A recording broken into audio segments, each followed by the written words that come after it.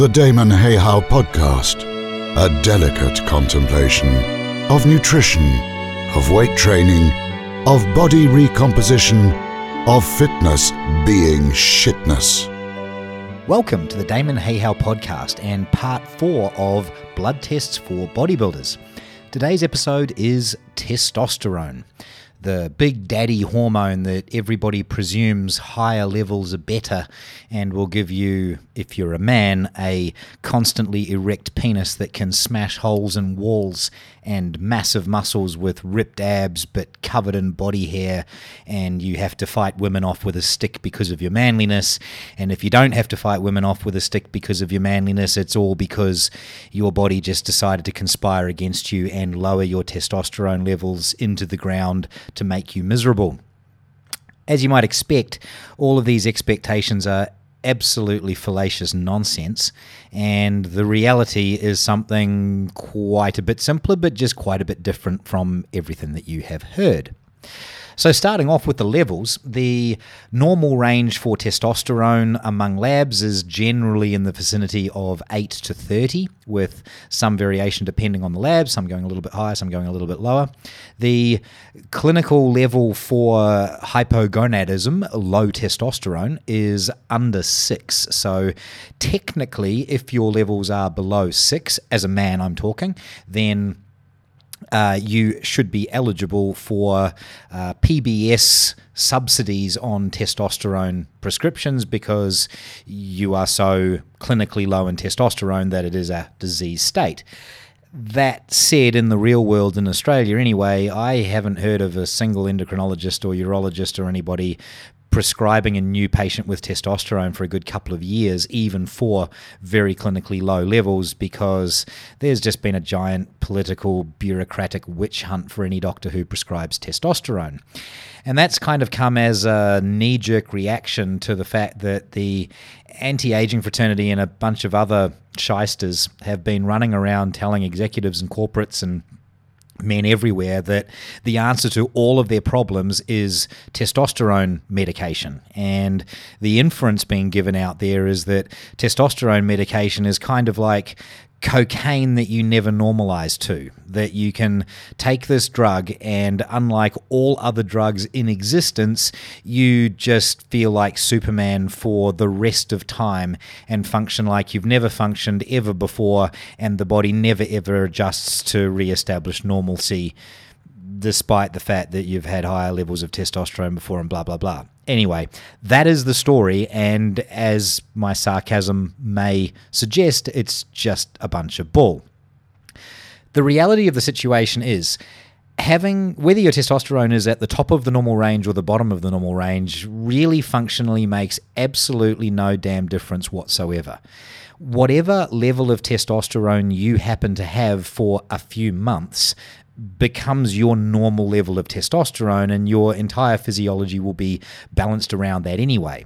Now, proof of this can be seen in the fact that steroid users don't just start taking some amount of steroids being based on testosterone mostly and generally. They don't just start taking testosterone steroids at a fixed dose and just keep taking them forever and continually grow muscle or get better at sports until basically they explode of excess muscle mass or something. The steroids wear off.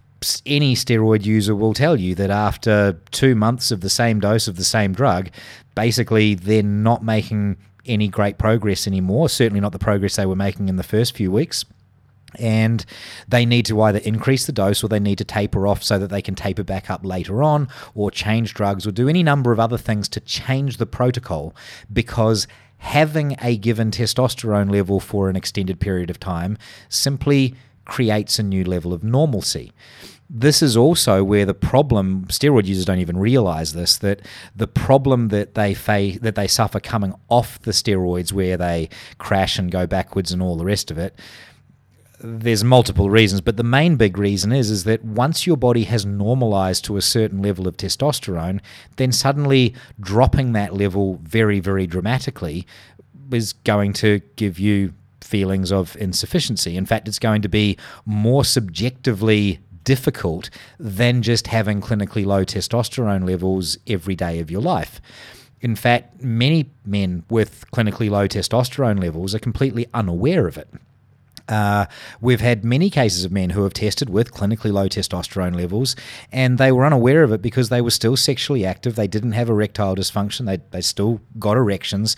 They could still grow muscle and lose fat and all the rest of these things. It wasn't until they did a blood test that they discovered, this is why you don't feel quite the best that you did. But it wasn't that dramatic. Having said that, a steroid user who suddenly drops their dose from 2,000 milligrams a week to 200 milligrams per week is going to feel far, far worse, not because they don't have nominally okay testosterone levels, but because their testosterone levels just suddenly plummeted by 90-odd%. So this is very, very important for people looking at their natural levels. Having testosterone levels at the bottom of the range is not a bad thing by any stretch of the imagination. You basically feel like you will feel with testosterone levels at any other point within the normal range. The only difference between a person with levels at the top of the range versus the bottom is the person at the top of the range is less sensitive to testosterone than the person at the bottom of the range. The only reason the body produces more testosterone than it would is because lesser amounts don't work. And this idea we can see proven throughout the body in other areas. The simplest and most obvious one that most people will probably understand most directly is insulin. The job of insulin is to control your blood sugar and to shuttle excess glucose into the muscle cells and the liver for storage as glycogen. People with high insulin levels don't have ludicrously swollen muscles absolutely jam-packed with glycogen. Actually, they've got relatively flat muscles and a whole lot of body fat. People with very high insulin levels are called diabetics or pre-diabetics. It's a bad thing. And the reason that the body produces such high level of insulin in these people is because the body's insensitive to insulin. It needs more of the insulin to get the job done because a normal lesser amount doesn't work. Testosterone is exactly the same. A testosterone level in all of the men that we've trained in the last 10 to 15 years who have gained, these are all of the men over the age of 35, for example, who have gained 10 plus kilos of muscle and built deadlifts up over the 500 pound mark, etc. So the guys who have really built substantial quantities of muscle and strength, every last one of them has had testosterone measured at 12 or less, at the bottom of the range. The highest testosterone that I've ever measured in any of the hundreds and hundreds of patients that we've measured over the past 15 odd years was in a 65-year-old obese man on the brink of death. One of the sickliest and most just, his blood test was a sea of red ink. It was just, he was terrible. Honestly thought he could die sitting in the chair in the waiting room. And he had a natural testosterone level of almost 40. So this idea that high testosterone means you're a manly man and low testosterone means you're a sap of a man is absolute bollocks. It's closer to the opposite being the truth. In most cases of a man having high total testosterone levels, it's simply a reflection of the fact that they have low free testosterone levels from a high SHBG level. So SHBG is sex hormone binding globulin. It's a protein that binds the testosterone and other sex hormones in circulation. And while the hormones are bound, they're unable to activate the receptors. They're basically inactive. They're in a holding pattern.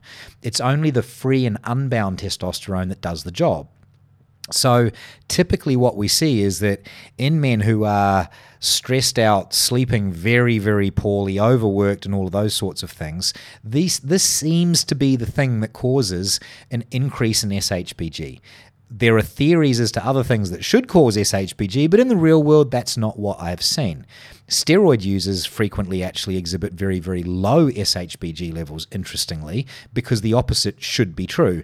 And this is just another example of the opposite should be true, but it just doesn't happen in the real world.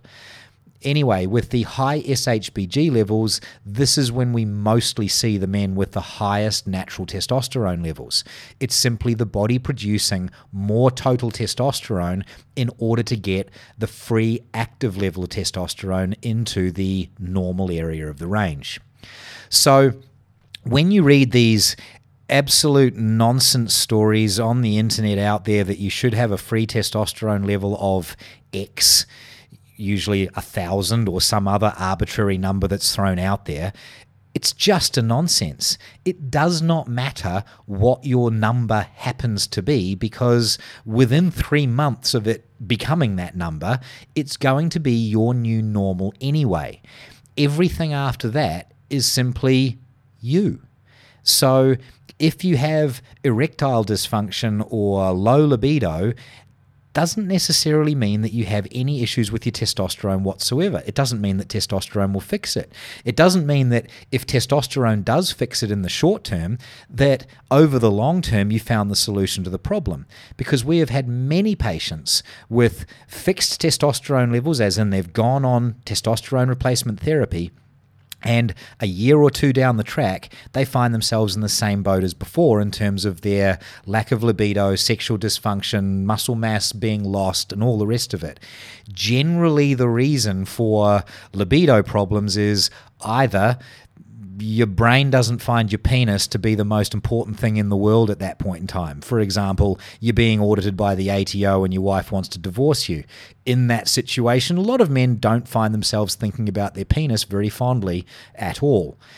If your penis has gotten you into a lot of trouble in the past, or if your penis simply has let you down a lot of times in the past, very often this is when men will say, I have a lot of problems with my penis performing. These things are very, very obvious and have absolutely nothing to do with testosterone. In terms of training, lots of men claim so many things. One of the main claims is that their testosterone levels are the reason that they're not growing muscle or losing fat. This is the dumbest statement in the history of mankind. If your training isn't working, no matter what activity it is that you're training for, then you need to change your training. Simple as that. If you want to use drugs and you want to dope for a higher level of performance, well, that's on you, or more power to you. That's completely fine. But wouldn't it be a good idea to at least be training effectively first, so then when you add the drugs, you will get a more favorable response and a higher level of performance? Trying to fix failing training by taking drugs is a fool's errand. It's just stupid. Same thing with nutrition. We get a lot of men going, I'm not losing fat and my diet isn't working and my diet's absolutely perfect, but it's not working because I need testosterone. Again, this is self-evidently not true. Diet and training work. If they don't, you fix the diet and training. If you want to use steroids for the optimal result, add steroids to effective diet and training. Quite logical, really. The next fallacy that I hear frequently about testosterone is guys saying that they know their body because they can feel their levels. I promise you, nobody can feel their levels. The only way to know what your testosterone levels are with a blood test. And here's some interesting things to consider. Testosterone troches are small waxy pellets that some compounding pharmacists can make up. And what you do is simply dissolve the little pellet underneath the tongue, and that releases the testosterone directly into the bloodstream immediately. Now, we've had some patients trial testosterone troches and foolishly take the troche and then go straight to the lab to get a blood test right after they put testosterone into their blood. And obviously, the blood test shows that a lot of testosterone's in the blood. Labs generally won't test beyond a certain level. That level seems to be, for most labs, about 100. So all we see reported is a testosterone level greater than 100. There's no further information. But if a man has a level of, let's say, 10-ish of testosterone, a 1,000% increase to 100-ish yields absolutely no subjective impact whatsoever. no erection, no energy, no feeling of manliness, certainly no feeling of aggression like people have heard about testosterone, because actually the aggression tends to come from the estrogen side of the equation, not the testosterone. Another story which I'll discuss in the episode on estrogen. But over time with the Trojets, with testosterone spikes of over 1,000%, they don't grow muscle, their training doesn't improve, nothing happens. Testosterone Trojets and the creams and the patches are one of the most unsuccessful, subjectively, treatments in existence. They just don't work. There's even studies on older hypergonadal men where we're talking 70-year-old men with clinically low testosterone, where the majority, over 70%, no longer use the patches. They can't even be bothered sticking a patch on their arm for 3 months because they didn't feel any benefit whatsoever. So, given the fact that a medication that measurably works in terms of raising levels very dramatically by over 1,000% is subjectively unfeelable and irrelevant and does not lead to training increases, what chance do you think you have of feeling the small day-to-day fluctuations that would happen and normally anyway? There's none. It's not testosterone that you are feeling. Also, the lesson to be learnt from this is that any of these supplements like Tribulus and all the rest that claim to increase testosterone by 20, 30, 50, 100% are utterly irrelevant. They're totally ineffective for the purpose that people expect to get out of them. When we read about studies that say that this particular method of training increased testosterone by 50%, ignoring the fact that there are no conclusive studies showing a single, relationship between testosterone and an activity, it's all irrelevant anyway. The testosterone is not the cause of any of the changes seen in men or women based on these small levels. Further to this, if you were to get a blood test twice a day, 3 times a day, every day for a week, you will wind up with 14 to 21 blood tests showing different levels in a range of about 100%. So it is not abnormal to see a fluctuation between 8 and 16. That's a 100% fluctuation as just the normal day-to-day up and down of a healthy man's testosterone levels. Now, if you were to if you were to actually fill in a form before you got each blood test and subjectively assess what you believe your testosterone level might be at that point in time, I promise that you would be wrong 75% of the time. Most of the time, you would be wrong about where your levels are. And the reason I say this is because most of the time, whatever a person has said to me they feel that their body is doing is absolutely not what it is doing when we see the blood test. The thing to understand is that just because testosterone is related to your libido and your sense of well-being and your energy and your positivity and your muscle mass and all of these things and your erections and all of these things does not mean that all of those things are only affected by your testosterone. If you are sleeping poorly and stressed out and or training crappily, etc., you should expect your body composition to be going very, very badly, irrespective of your testosterone levels. Unless you are planning on doping with dramatic 300 to 400% increases in your testosterone sustained for a period of weeks at a time, then the little blips and beeps of testosterone fluctuations are absolutely, utterly immaterial. Whether you are at the top of the range or the bottom of the range is absolutely irrelevant, except if you are at the top of the range naturally and you hope to go on a cycle of steroids, you need to expect those steroids to be far less effective on you than they would have been for somebody else, and that you will probably need a higher dose than somebody else because your high levels, I'm sorry to disappoint you, they don't mean that you're a super studly man of a man. They just mean that your body's pretty crap at using testosterone and you need a lot just to be what you are. So I hope you find this helpful. I hope you understand that testosterone is not causing all the problems you've been led to believe, that your testosterone levels, if they are at or toward the bottom of the range, that puts you into a really good group of people who are simply very sensitive to testosterone and have more likelihood of growing muscle and getting lean and doing everything else, so long as their training and diet is effective.